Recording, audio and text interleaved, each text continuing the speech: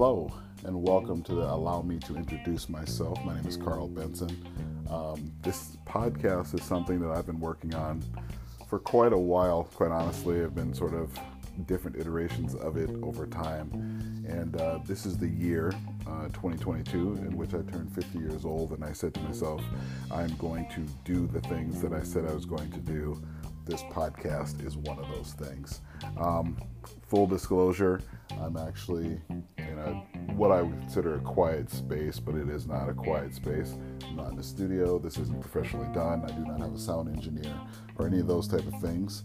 However, the purpose of this podcast isn't to be perfect. It's really to be more along the lines of entertainment, to be a little more intentional, to be somewhat entertaining, I guess, as you are entertained. But I think for the most part, we're going to do some one-on-one conversations with folks. Folks maybe you know in the Minneapolis-St. Paul area, maybe you know nationally, maybe some celebrities from time to time, but the realistic possibilities is just you're going to hear me talking to some friends and sort of figuring out life as we see it and things that are going on in our lives, and of course telling stories as they make sense for that occasion. So hopefully, for the most part, you'll be entertained. Like I said, there's no real agenda here. It's just to have fun and have a good time. And we'll start here with it's a little bit about myself. And what I call episode 1 is the early years of Carl, for those that don't know me. I think there's a lot of folks that I've worked with for years and known for years that don't necessarily know a lot about me. So I think as I begin this podcast, a lot of it's going to be along the lines of just understanding who I am and sort of what makes me tick. So the first couple episodes will be about that. I kind of start when someone says, "Hey, Carl, tell me about yourself." I generally start with the idea of what I consider where I was born. Right? I was born in an Air Force family. I was born in Columbus, Ohio, but I'm not necessarily from Columbus, Ohio. I spent some time where my sisters were born in South Carolina. My family's from Clemson, South Carolina area, but I'm not from South Carolina either. I grew up partially on an Air Force base in Minot, North Dakota, and partially in the town of Minot, North Dakota, where I graduated high school. But I don't know if I'm necessarily from Minot, North Dakota either. And of course, most people know me from the fact that I live in Minneapolis, and most of my adult life I've grown up in, I've lived and worked in Minneapolis, Minnesota. Clearly not from Minneapolis, Minnesota. And I spent about 8 years in Chicago, where I met my wife when I was working with Nike and whatnot. And that's later on, we'll talk about that. But so I think I've lived everywhere, just kind of that traveler of sorts, many years at many places. As I said, I'm turning 50 this year. I'm 49 right now. And I think that how I've grown up and where I've grown up has really shaped who I am and how I go about my life. I think that growing up a kid that traveled a ton while they were younger allowed me to sort of just move around and adapt to situations. But at the same time, growing up on an Air Force base, I think at that time, I think it was up until about 4th grade, I lived on an Air Force base with kids from all over the place. And that allowed me, I think, even at a young age, to just sort of deal with different people, both adults and kids, teachers and coaches and whatever that looks like, in a different way. It allowed me to sort of build a foundation of dealing with folks that are different than myself. And then moving into the town of Minot, North Dakota, and 4th and 5th grade, you really start to realize a couple different things. Those that do not know me, I am a black male, and I live in, primarily, most of my life I've lived in areas with majority white folks. Minot, North Dakota was no different.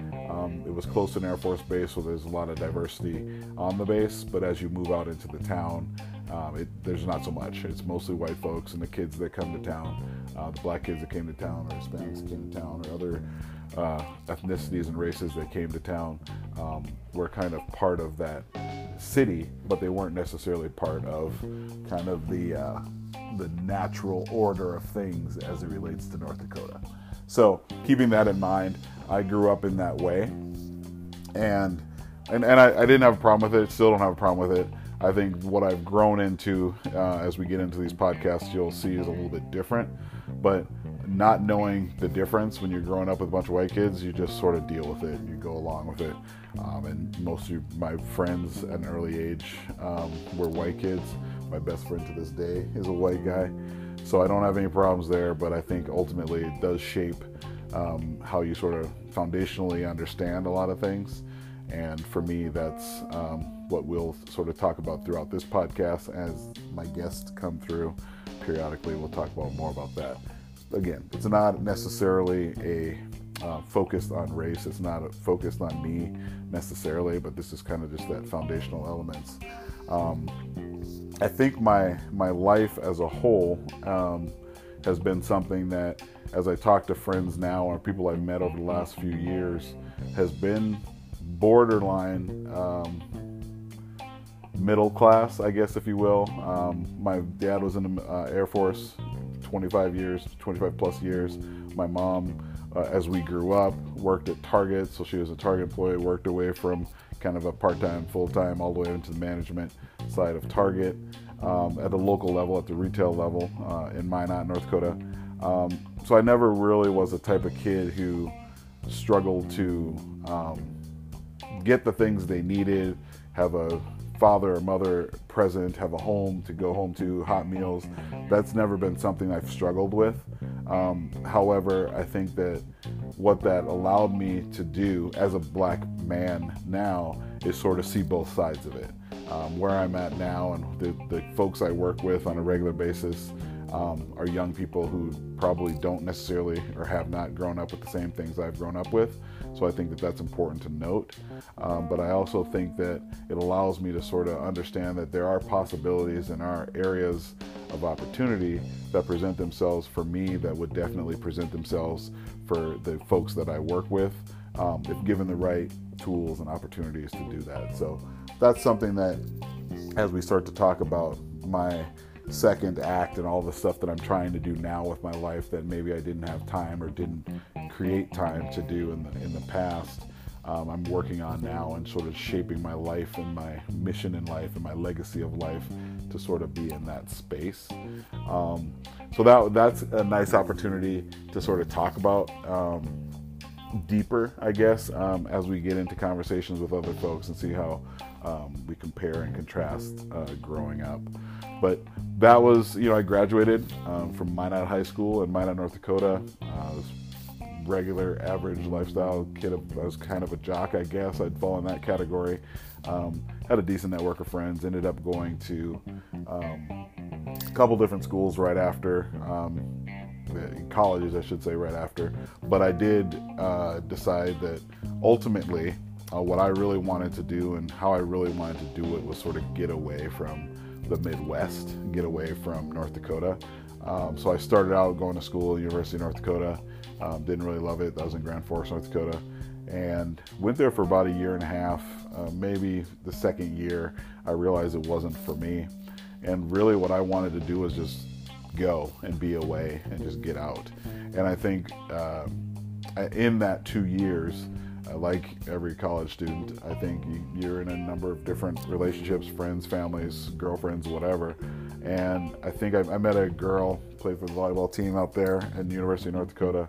And I thought there was a summer, the second summer I was there, I opted to go and visit where she was from. She was from the British Columbia, Canada. Her dad was a rancher of sorts.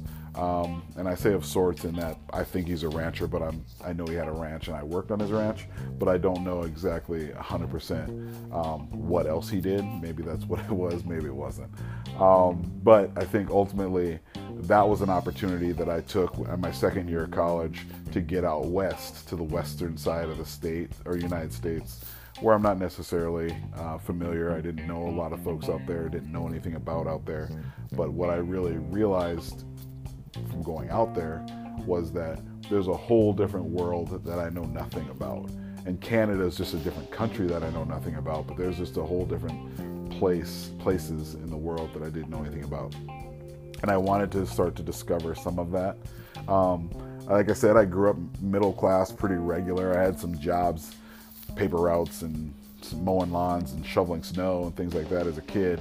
But when I got out there to British Columbia working with her dad, it was what I would consider and deem my first, I guess, real job, if you will, in that you wake up early, you jump on a four-wheeler, or if you're good at it, ride a horse, but I was not good at it, so I took the four-wheeler option, and we drove miles upon miles and acres upon acres of putting in fence posts to keep cattle in, right? So this is all new to me. Everything about that situation was new, even from what clothes to wear to do things like that. The job itself was somewhat challenging and taxing, but then also there's just the skill sets that are needed to do a job like that. What I would consider not only blue collar, but it's you roll up your sleeves and work kind of job. It wasn't something I was used to. But I think in the process, I said to myself, what I'm going to do is learn. I'm going to take this opportunity, which for me was going to be 3 months of learning how to do something that I didn't know how to do, which is something that I currently carry on in my life right now. Is like, if I don't know how to do it, it's easy to sort of hire someone to do it, or it's easy to sort of ask someone else to do it, or, in the positions that I'm in, sort of assign or tell someone to do it. But this is something that the job was to do this thing. It was to take these fence posts, take this barbed wire, take this four-wheeler, and travel the fence line and put in posts and put in wire to keep cattle in. I mean, it's pretty straightforward for the most part, but I think the challenge for me was that I didn't know how to do it. I got the general tips on, here's Carl, here's how you do this. Here's like put staples in, here's like put these posts in. But I think ultimately where I learned was just doing, repetitive doing, waking up and doing it again, waking up and doing it again. So I would have to imagine if someone followed me around with a drone camera now or some type of camera at the time, the fences I put in probably weren't super straight to start with, but I believe that by the end of that summer, I knew what I was doing. I knew how to do it. And if someone said to me right now, hey, Carl, I need to, run this fence post, these 50, 60 acres, whatever it is, I think I could do that, even at this 49 years old, and this was back in my 20s. But I think that the nice thing about that situation and what I learned from that situation was two things. One, I am able to sort of take a risk, get in my Toyota Tercel and just go across country to somewhere I've never been before, in a situation I've never been before, and adapt and survive in that, which is not easy in and of itself. But then also the idea of saying, I am capable of doing hard work. I may not like it. I may not like waking up before dawn, before sunrise, to do this type of work, and it's hard work, right? But I think that I can do that too, right? It's just a matter of putting mind over matter. So what I generally try to do, and what I generally try to tell young people, including my kids, is that it's easy to say no. It's easy not to want to do it. It's easy to feel tired or overwhelmed. But I think ultimately what I look at and how I look at it is saying that this is short term. The learning is forever. The work you're doing is kind of short term. So you have to take that work as a learning opportunity and take that job as a learning opportunity. It's not something you have to say, I'm going to do it my whole life. You may want to, probably not, but it allows you to learn at least in that process. And that is really what I want young people that I work with now to know, is like, nothing's easy. And if it's easy, it's probably not long lasting. And that's earning money, that's relationships, that's anything that you're doing, is that you have to take time to do it. You have to put time in. You have to be intentional about the time and what you're trying to do. And then you have to stick with it. And I think that in a world we live in right now, it's instant gratification. And that's not just for young people. That's for everyone, myself included. You want things quick. You don't necessarily want to work for it as hard as you probably could or should, or your parents did or didn't. It's really about sort of saying to yourself, if I want something, if I want to learn something, I'm going to have to put in some time to do that. And that's what I did for that summer. Now, please keep in mind, ever since then, I've never put in another fence post. I've been on a four-wheeler once since then, and I don't know the last time. That was probably the last time I dealt with barbed wire. So I think that there's something to be said about the experience of learning, and then learning that that's not the experience you want. So I think that for me, I was excited to sort of have that conversation. I was excited to have that life opportunity, and the conversations and the learnings that came with it. But I learned that it's not something I wanted to do. And I think that allows me to sort of move into what I consider that second part of growing up from that blue-collar, hard work, unknown experience, and just living to something that I generally would like to deem as my next job that I had, that I probably would have done without being paid. I love being paid, and I got paid, and the perks were really sweet. But you'll hear about that in my next episode of what I will call my swoosh life. So you'll hear that in episode 2. But thank you for this opportunity to sort of get this one out of the way. I'm, again, learning as I go. And thank you for listening, and I appreciate your time. This was Carl Benson. Allow me to introduce, and I will see you on the next side. Take care. Thanks a lot.